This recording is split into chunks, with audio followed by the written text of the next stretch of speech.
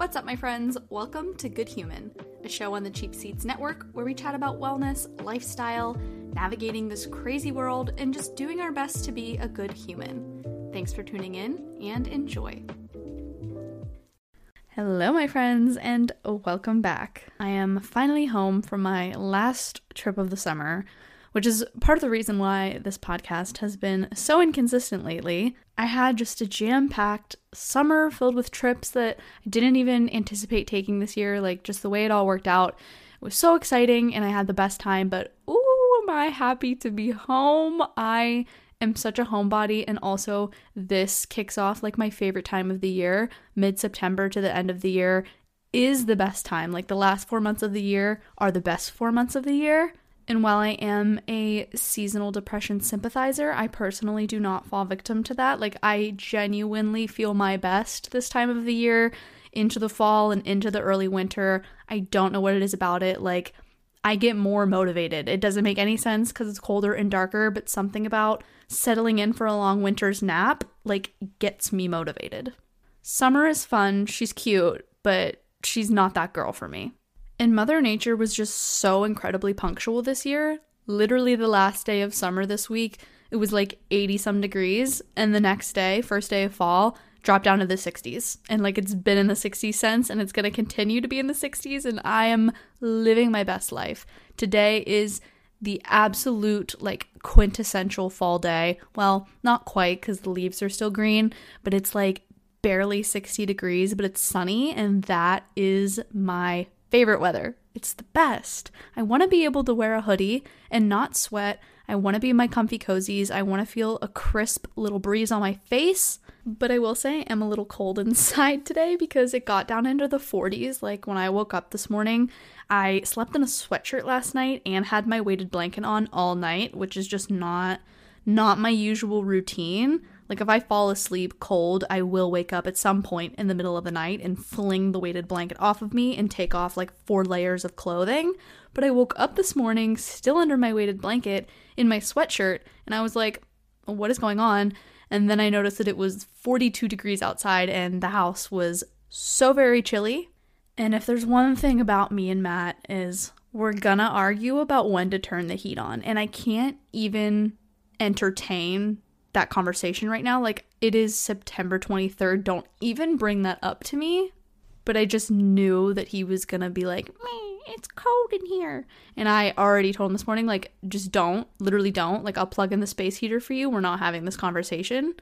Because if it's gonna get warmer in the day, we're not turning the heat on. Like, I'm not switching back and forth between the heat and the AC. And I am so passionate about that debate. Like, until it is fully time to have the heat on, we're not turning the heat on. Bundle up, put some socks on, turn the space heater on, and suck it up.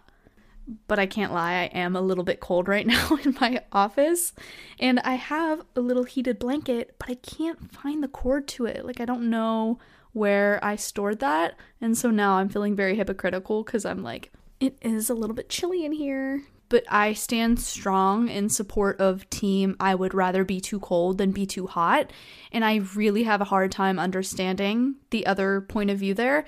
Like, being too cold is uncomfortable, yes, but you can add more layers. And it's not typically like physically uncomfortable to the point of being too hot. Like, that is so physically uncomfortable to me. I'm having bodily reactions and symptoms. I'm sweating. I'm feeling lightheaded. Like, absolutely not. You could put me in the tundra before you're throwing me out in the sun on a 95-degree humid day. I'm going to actually put this on my Instagram story as a poll. So if you're hearing this in the first 24 hours that it's live, go over to my Instagram at GoodHumanPod, and please let me know if you are team would rather be too cold or would rather be too hot, and I will need you to elaborate if you are team too hot, because I could write a 5-paragraph essay on why I would rather be too cold, and I'm interested in hearing the other side of things. But today we are talking pop culture and skincare, two of my most favorite things. I absolutely love trash reality TV dating shows. My all-time favorite show being Love Island. Love Island UK specifically. I will give an honorable mention to Love Island Australia. I've always loved trash reality TV. Like, in general, I grew up watching all of the just absolute garbage MTV shows. And the ones that I loved the most were the dating shows, like Next, Parental Control. It was just so trashy and so good. But I was never a Bachelor girly. I never watched The Bachelor or The Bachelorette until a couple years ago. I caught the tail end of Miss Hannah Brown's season, and I was immediately hooked. I have watched every season since, and all of the Bachelor in Paradise seasons since. And if you're not familiar with the Bachelor franchise, it is very problematic and very toxic, but I can't stop watching the absolute train wreck that is every season. And if you're one of those people that hates on people that watches these shows, I'm gonna need you to Control-Alt-Delete out of this, because listen, there are a few things that bring me such joy in life. And if there's one thing I'm going to indulge in, it's going to be Bachelor Nation, as well as having little gossip sessions with my coworker and my hairdresser about it, okay? I'm just not gonna give that little piece of joy up. And if you are a fellow member of Bachelor Nation, then you know the final episode, the finale of Gabby and Rachel's season, aired this week, and me oh my, was it a doozy. If you're anything like me, I don't just stop at watching the show. Like, I'm also watching all of the TikToks and reading all of the articles and watching Bachelor fan take. That's honestly the best part. If you watch The Bachelor or The Bachelorette and you're not familiar with Bachelor fan take on YouTube, I'm gonna need you to go look it up immediately, because it's better than the actual episodes. This man dedicates his life to not only recapping the episodes in a way that is so much more concise and entertaining than the actual episodes themselves, but he will do preview breakdowns. I'm losing my mind right now trying to think of the famous detective name. Why is Ed Hardy? The name that's coming into my brain. What is the name of the famous detective? Agent Cody Banks. No. Wendy Wu, Homecoming Warrior. Like, these are the only names that are... Sherlock Holmes. Oh my god. Oh, I'm so sorry. Bachelor fan take. He is the Sherlock Holmes of Bachelor Nation. There's no outright spoilers. Like, Reality Steve straight up finds spoilers. Like, Bachelor fan take simply puts on his little detective cap, and the detail that he watches these previews in, like, he is so good at predicting what's going to happen, and it's just such a fun community, like, reading the comments and seeing what other people think are going to happen throughout the season. It is way more fun than watching The Bachelor or The Bachelorette, so I would highly recommend checking out Bachelor fan take if you're not already. So anyways, if you're anything like me, you've already watched all the things and read all of the things, and I feel like everything that needs to be said has been said on the season finale, but I will put in my 2 cents real quick. Firstly, I'm an absolute Gabby stan. Like, even from the moment she stepped out on Clayton season, I was utterly obsessed with her. She's so funny in such a feminine way. I don't know if this is gonna make any sense, if I'm really over intellectualizing this, but I love when women are funny in like a feminine way. Like, she's for the girls. Like, Gabby's for the girls. She's not for anybody else to understand, and I love that so much. Poor Rachel, I feel so bad for her. I feel like she has been ripped apart online this season. Do I think she was ready to come on the show as the lead? Probably not. Like, maybe this was not the right thing for her, but I do not think she deserves the hate that she's been getting. Everybody says that she's just like a walking red flag, and I just really disagree with that. I can't imagine how hard it is to go on reality TV and have everything about you picked apart. Like, I just don't support the Rachel slander. She's not my most favorite in the whole wide world, but we're not going to talk shit about her. Tino, on the other hand, this man is not okay. I never really loved him from the beginning, but my distaste for him grew so quickly and so deeply as the season went on.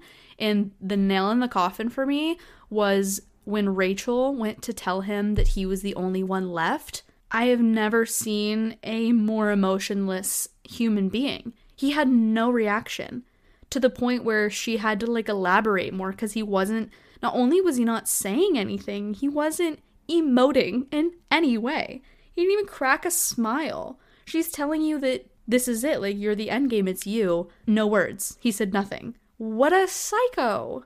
And I'm not gonna jump too far down into the rabbit hole using all of the big words in Bachelor Nation that everyone likes to use, gaslighting, narcissistic, but that was a little scary. And I did see something that says there are certain types of people that really like the chase, and then once they have won, they're no longer interested, and I feel like that kind of fits the bill.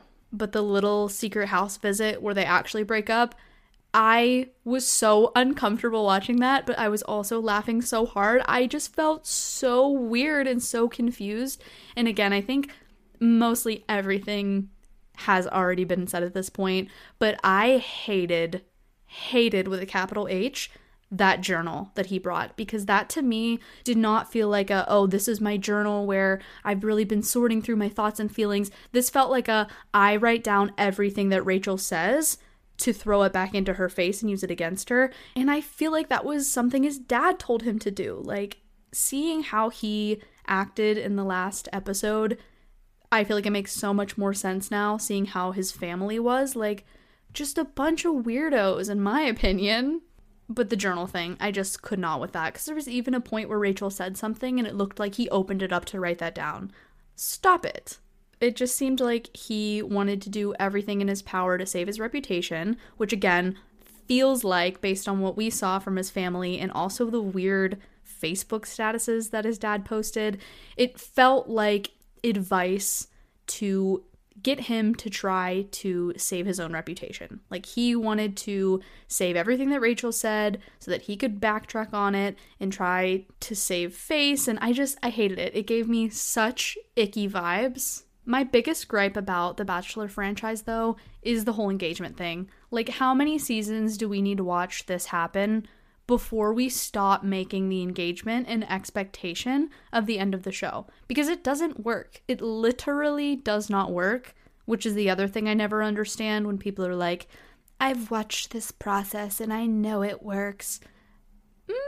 Does it? Because it literally hasn't for the majority of people that have been on the show, but the people that stay together are usually the ones that don't get engaged, even in Bachelor in Paradise. Some of these people that get engaged are so quick to then break up, where then we have like beautiful, precious Abigail and Noah from last season.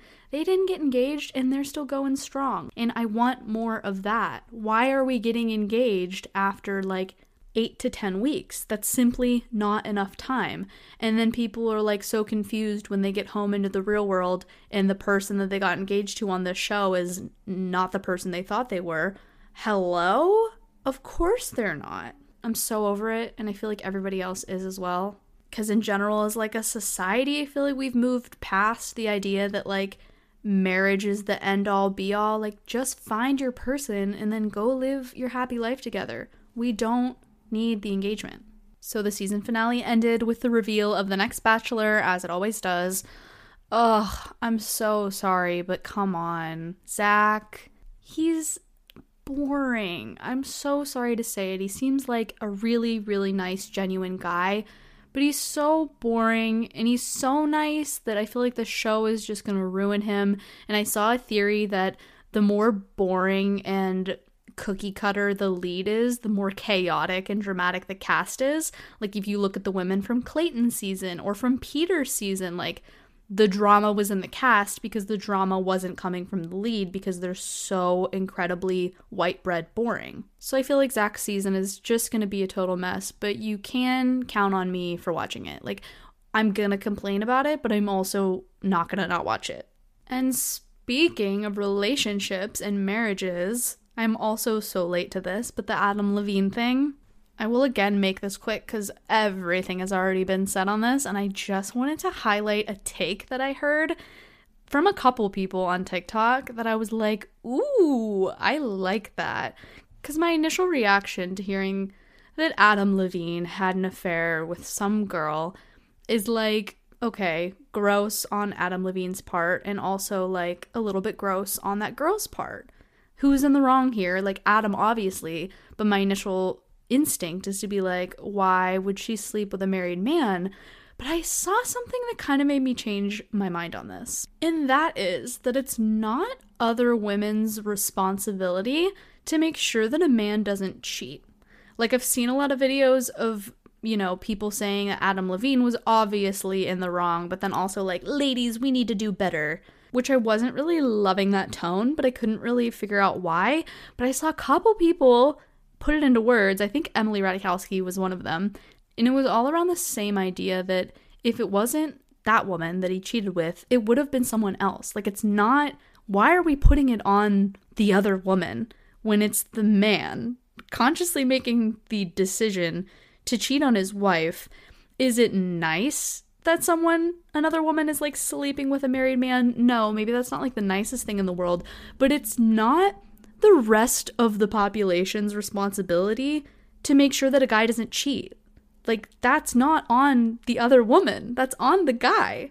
And I feel like it's one of those things that we don't realize how deeply rooted our misogyny is. Why are we putting any of the blame on the other woman? Because if it wasn't her, it would have been somebody else. Adam is a trash man, a trash husband. End of story. And I just really like that perspective, because I think there's a lot of people out there, and when you've been hurt and your trust has been broken before, I know that it's so hard to move forward in new relationships and trust. You can't micromanage your partner into making sure that they don't cheat. And I firmly, so very firmly stand behind the idea that if your partner wants to cheat, let them. Let them be who they are. Let them show you who they are. And then peace out.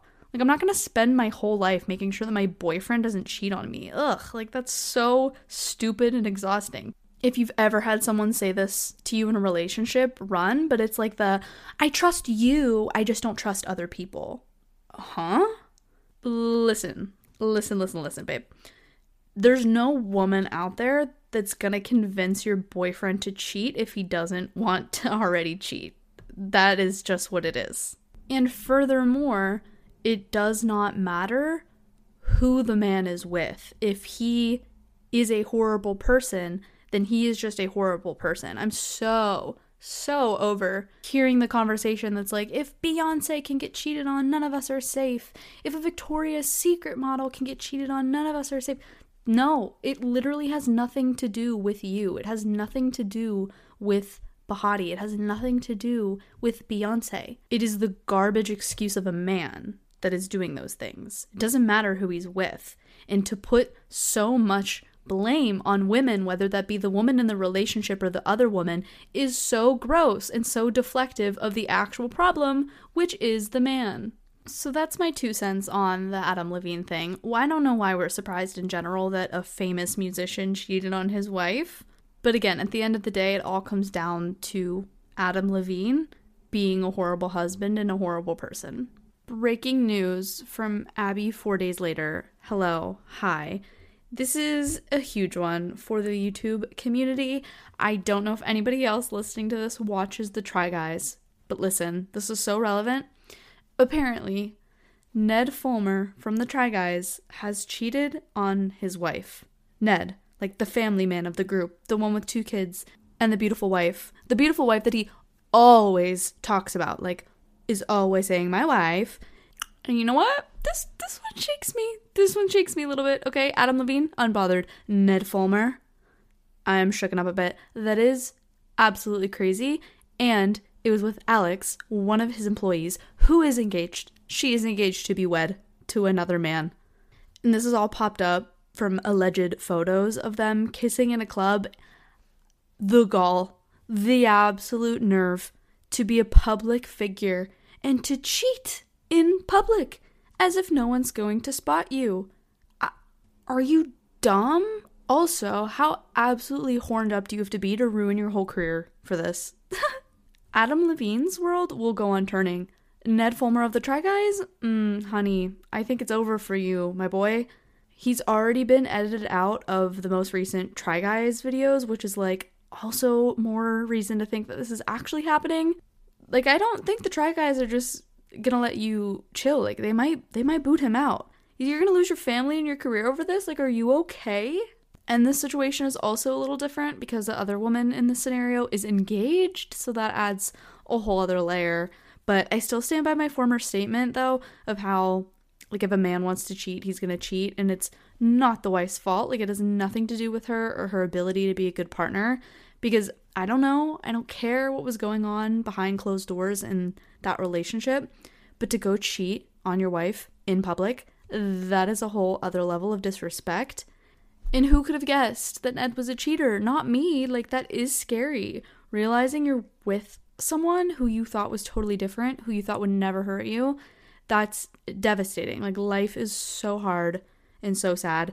And I guess the final moral of the story here is you really don't know what's going to happen to you in life. You just don't. You don't know what pain you're going to face, and you can't predict it, and you can't live your life trying to stop something that hasn't happened. So all we can do is have faith in ourselves that we can deal with hard things. Trust yourself that you will get through your darkest of days. And I literally remind myself of this anytime I hear about something bad happening, like in this scenario, to really reinforce this in my brain so that when I do face something so life-alteringly painful, I can remember that I can handle hard things. And that's all you can do in the present moment, is know you're going to be able to face whatever comes your way. Okay, I just had to interject with that breaking news. Back to the episode. Ugh, I just love a little chit chat about pop culture. And Matt asked me, like, why don't I ever talk about this kind of stuff on the podcast? And again, like, a little fun tidbit of internalized misogyny is feeling like you can't enjoy these things or talk about these things because they're vapid and not important. And that's just so dumb. Like, it just all falls into that bucket of women can't enjoy anything without getting made fun of. And I know I've talked about this before because this always gets me going, is when women are called basic for liking things that are just generally enjoyable. There's just so many things in life that are made to keep women down and feeling less than and feeling a certain way. And if you want to obsess over Harry Styles and talk about what Dua Lipa wore and drink your pumpkin spice latte, like, do it and do it with such gusto, because you're allowed to enjoy what you want to enjoy, and these things are fun, okay? It's for the girlies. It's slay boots girly pop house down.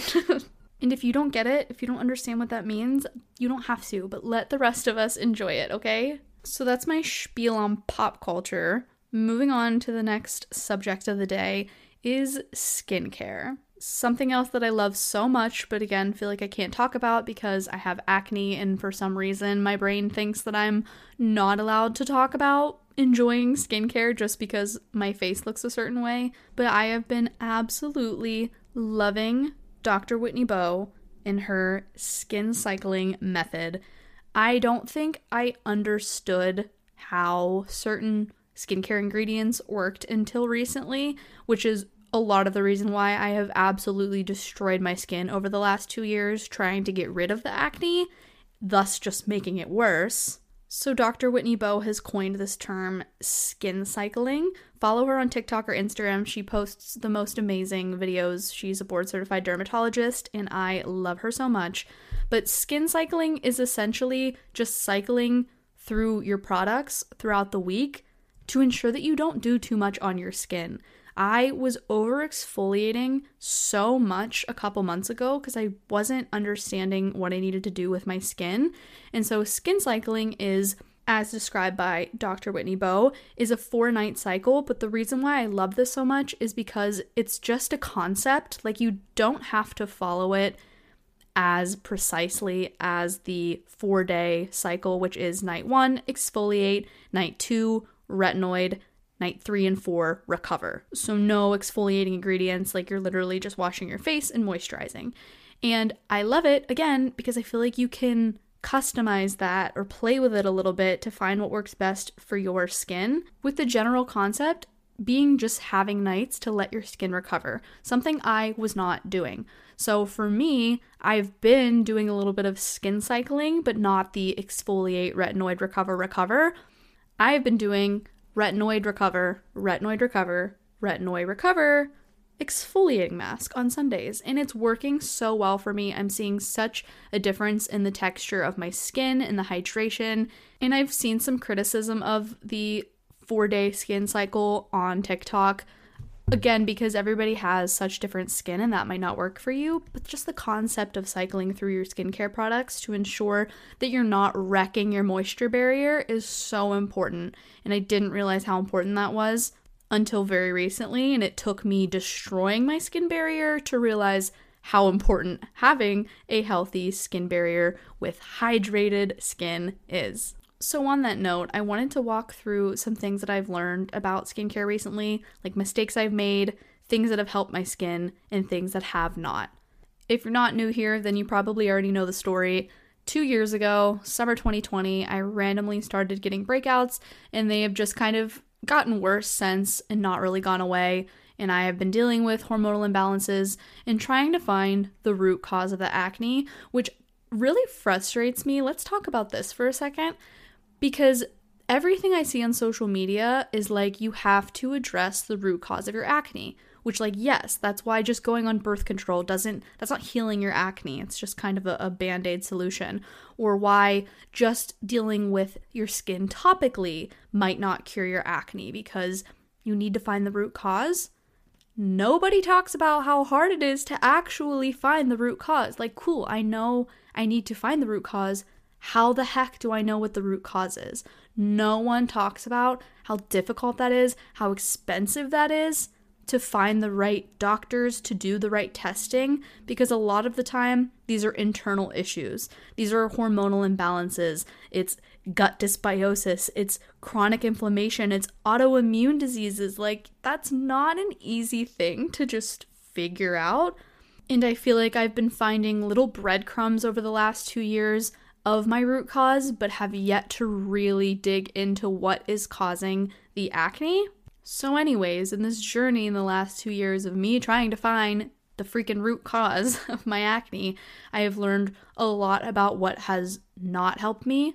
So let's dive in. I'll share skincare things that have not helped clear my skin and things that have. And while I don't have clear skin yet, while I don't feel like I have found the root cause yet or healed whatever the heck is going on that's causing the symptoms that I have, one of which being the acne, but there have been plenty of things that I have noticed make a substantial difference in my skin. Starting with the things that have not worked for me, and I am going to clarify that this is for me. That is the other thing that is so incredibly difficult about having acne and skin conditions, is everyone is so unique. So I do want to put that out there. What doesn't work for me might work for you. What works for me might not work for you. But things that have not worked for me, first on the list is oral antibiotics. At the beginning of summer last year, I went to see a dermatologist because I felt like I was at my wit's end, which is so funny looking back on. Honey, you've got a big storm coming. But at that time, I'd really felt like I tried everything, topically at least, and nothing was working. So I went to see a dermatologist, which I wasn't really excited about because I haven't had the best experience with dermatologists or doctors in general, to be frank, in the past. So I did finally see a dermatologist, and it went exactly how I expected. I really didn't get to say much about my skin or the symptoms I was experiencing. He just prescribed me an oral antibiotic and then a couple topical products and sent me on my way. The antibiotic that he put me on made me so nauseous to the point where I was like, I don't know that I can keep taking this, but I kept taking it. My skin did start to clear up a little bit, but I was sad, like big sad, in a different way than I've ever experienced before. So I had to stop taking it, and guess what happened when I stopped taking it? All of the breakouts that had started to clear up came back. And to me, that is such a huge sign of just a band-aid fix. Because what was I going to do? Take that antibiotic for the rest of my life? Antibiotics wreck my gut. So I don't know what the long-term goal there was. If it made my skin clear up in the short term, cool. But I can't take an antibiotic forever. And the acne just came back when I stopped. So that did not work for me on a lot of levels. I threw them in the trash, did not refill the prescription, and never went back to that dermatologist. Second thing that did not work for me, which is everybody's favorite thing to say to somebody that struggles with acne, is just drink more water. Hydration is so important for many different functions of your body, but if you just tell someone that is breaking out to drink more water, I'm actually going to roundhouse kick you because that is so not helpful. And I already drank a lot of water to begin with, and so drinking more water wasn't doing anything. And I didn't realize that just drinking more water doesn't equate to being more hydrated. Peeing every hour is not a sign that you're hydrated. I was just drinking plain water. And if your body's not absorbing that water, you're not hydrating yourself. So just drinking more water absolutely did not work for me, but I have been putting a little salt in my water lately. Like, I no longer really drink just plain water. I'm either drinking tea or I'm putting a little mineral salt in my water because that's actually going to help your body retain the water and be hydrated. Next thing that did not clear my skin is completely cutting out seed oils. There's a lot out there right now on ingredients and food that is inflammatory, which can be a big cause of acne, and seed oils are a big part of that discussion. So for a couple months, I did my best to completely cut out seed oils, and guess what? It didn't do anything. It didn't do anything but make me completely stress out about what I was eating, which I would argue is just as bad for you. Like, you're just causing yourself stress, which is not doing any favors for your skin. On the same note, I've tried to be 100% gluten-free. I actually was 100% gluten-free for probably a year or so because I was getting really, really awful headaches every time that I ate gluten, and it took me a long time to figure out that it was gluten that was doing that in the first place. So through that time of me cutting out the gluten, because I was getting headaches, I still had all the skin problems. Gluten is another one. You'll hear dairy as often being another contributor to inflammation, which leads to acne, but cutting out gluten 100% for me did not work. Now, I don't eat a ton of gluten now day to day, but I have sourdough bread every morning, which has gluten in it, but it is lower than a regular bread that you would eat, and I'm not hard pressed whenever I do eat gluten. I just eat it and everything is fine. 2 more things that did not help clear my skin, first of which is zinc supplements, and I don't want to hone in on the zinc part as much as I want to hone in on the supplement part, because this is where I got tripped up in thinking what worked for other people would work for me, where we have such complex and unique needs, and you might have a deficiency in a certain vitamin that's causing you issues. I might make too much of that vitamin. So here I was having no idea whether I had enough zinc or not through my diet, and I'm supplementing it with vitamins. I don't think I needed it at all. I think it was causing more breakouts because I was noticing a huge correlation between the moments where I was consistently taking these zinc supplements that were marketed as zinc for acne supplements. Because if I didn't have a deficiency in the first place, that wasn't going to do anything. And the last thing I want to touch on is Curology, and I hate to put this in the category of did not help clear my skin, because it really did at first, but it was me using Curology without understanding the ingredients that I was using, paired with me not feeling comfortable with the communication side of things in Curology. I found it very difficult to change my formula or to talk, quote unquote, talk with the quote unquote dermatologist that you're assigned. So if you don't know what Curology is, it's a skincare brand where they take a look at your skin online, you submit pictures, you fill out a little survey, and they'll create a custom formula for you. The first thing I found is that they kind of just give everyone the same custom formula. When I was doing some extra picking and poking around on the web, once Curology kind of stopped working for me, I noticed that everyone was given the same custom formula at first, which, again, I'm sure there is a rhyme and reason behind it, but it made me feel a little bit less confident in the fact that someone was actually looking at my skin and taking into consideration my unique needs and concerns. If everyone is just getting the same formula, which was primarily azelaic acid, which is an exfoliant. So I started Curology in August of 2021 after the summer of the dermatologist debacle and the antibiotics. When I stopped taking those, I was like, all right, let me give this a try. And my skin got really bad at first. Like, it made my skin get way worse, which I don't know how to feel about that. Some people say there's purging periods with products. Some people say that should not be a thing. Like, if your skin is getting worse before it gets better, then that's not the product for you. So I don't know how to feel about that. But my skin did get way worse at first, but I was under the mindset that it's going to get worse before it gets better, and it did start to get better. It took a couple months before I really saw a difference, and then my skin got, I would say, like 50% clear to where it was over the summer of 2021, and then it just sort of plateaued. And while I still haven't fully found what I think to be the root cause of my acne, I do know that it isn't just a topical situation. Like, I don't think that there's any product that I'm going to put on my face that's just going to completely clear my acne, because I do know that I have issues with my thyroid, and I do know that I have hormonal imbalances. So looking back, it's not very surprising to me that my skin only kind of reached 50% clear, because I think so much of this for me is internal. But at the time, I wasn't really thinking about that. And so I started to use my little custom formula more often and in higher volumes. I was like slathering the stuff on my face at night, thinking, well, it worked at first, maybe I just need to use a little bit more. In addition to that custom formula, I was also using the Curology face wash and the Curology moisturizing serum. They have two moisturizers. One is a little bit thicker and one is a more like, I don't want to say goopy, but it's like a traditional lightweight serum texture.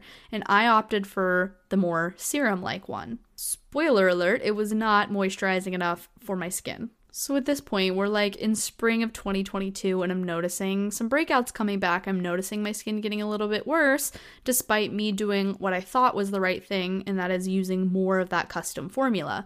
So I started washing my face with a salicylic face wash instead of the gentle Curology face wash. Again, I did not know what I was doing, mixing ingredients and just over exfoliating so much. Skin got worse. I kept doing more to my skin. I started using spot treatments. I started washing my face twice a day with the salicylic face wash. I wrecked my skin barrier at the beginning of this summer. Like, absolutely wrecked it. And the biggest sign for me that I had destroyed my skin barrier was that my skin was oily now. I've never had oily skin, and I was so confused. But what was happening was my skin was so stripped and dehydrated that it was trying to produce more oils to hydrate it. It was overproducing oils, and I had the weirdest oily skin. Like, I would wash my face in the morning, and a couple hours into the day, my face was just like slicked with oil, and I had the biggest, most painful under the skin pimples. At this point, I turned to Reddit, which was the best thing that I did, because it's one thing to listen to skincare brands or influencers, the people on social media, but I desperately needed to hear from people that were experiencing the same thing that I was experiencing. And it was through Reddit that I learned that I had absolutely destroyed my skin by over-exfoliating. So I dropped everything, which felt so wrong, but I stopped using Curology, I stopped using salicylic acid in my face wash, I stopped using spot treatments, I was just washing my face with a gentle cleanser, which I do love the Curology cleanser, and I was focusing on hydration. I bought a hydrating toner, I bought hyaluronic acid, I bought a new moisturizer.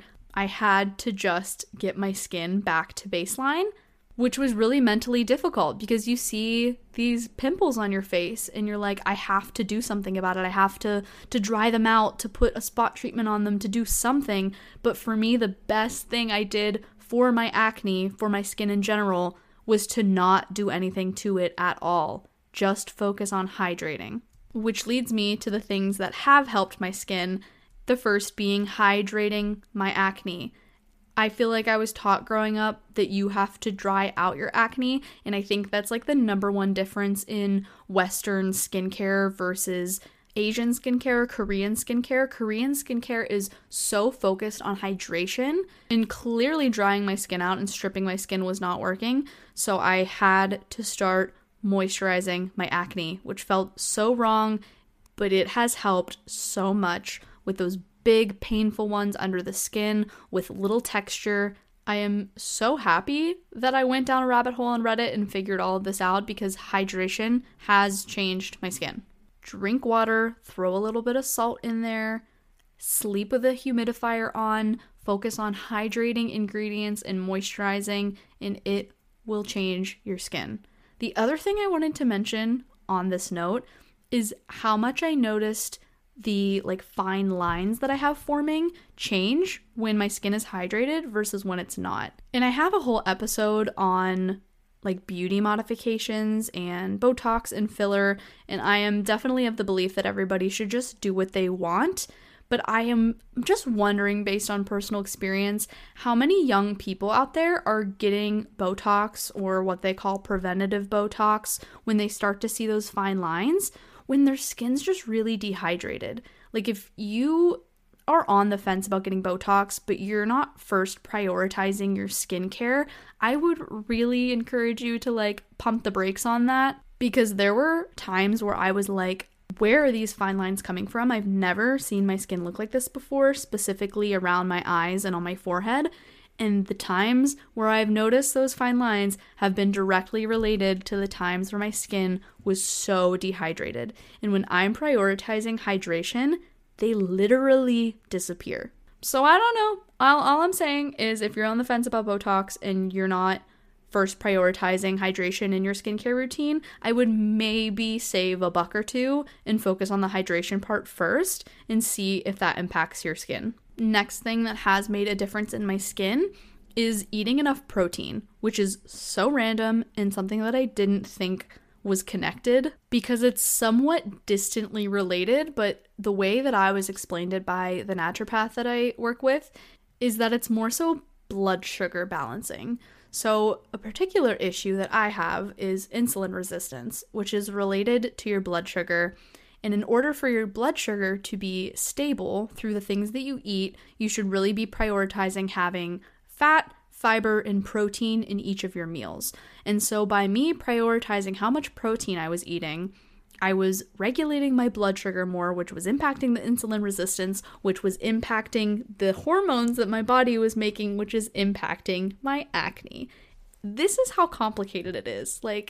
If you don't struggle with your skin and you're wondering how it's this hard to figure it out, this is why it's so freaking hard. And you should be just feeling so #blessed that you don't have these issues, because it's so exhausting and so frustrating. But eating more protein has been a game changer for me, and something that I've dealt with for a long time, being a sort of part-time vegan. So in 2016, I stopped eating meat. I was fully vegan for a little while. That wasn't really working for me. So I started to eat fish again sometimes and eggs. And for the last 4.5 years, I was only eating seafood every now and again and eggs. I had not been eating chicken or beef or anything like that. And I was struggling so hard to get my protein in. I really relied on a lot of fake meats as my protein source, which is a whole other story on how I kind of wrecked my stomach doing that. But I got to the point a couple months ago where I was I think I need to incorporate meat again into my diet. This just simply isn't working for me. And since I've started to eat meat again, which I don't really have it a ton throughout the week, but I'm slowly working on building that back up. And since I have been eating more meat and prioritizing eating real sources of protein, I have noticed a huge correlation to my skin improving. And the last thing that has made a significant impact on my skin is healing my gut. I feel like this is another one of those really trendy hot topics on social media. And it's another one of those things that's kind of hard to know how to navigate, and everyone is so different. But my stomach was messed up. I didn't realize how messed up it was until I took steps to heal it. And then hindsight was 2020, because man, was I struggling with my stomach before. And I'm not going to go into the full details of the things that I do or have done to prioritize my gut health. If you're interested in that more, let me know. Maybe I could do a longer episode just on that, because again, it is A, different for everybody, and B, really complex. But the thing that I'm going to shout out that I think everybody could use in their life, fermented foods.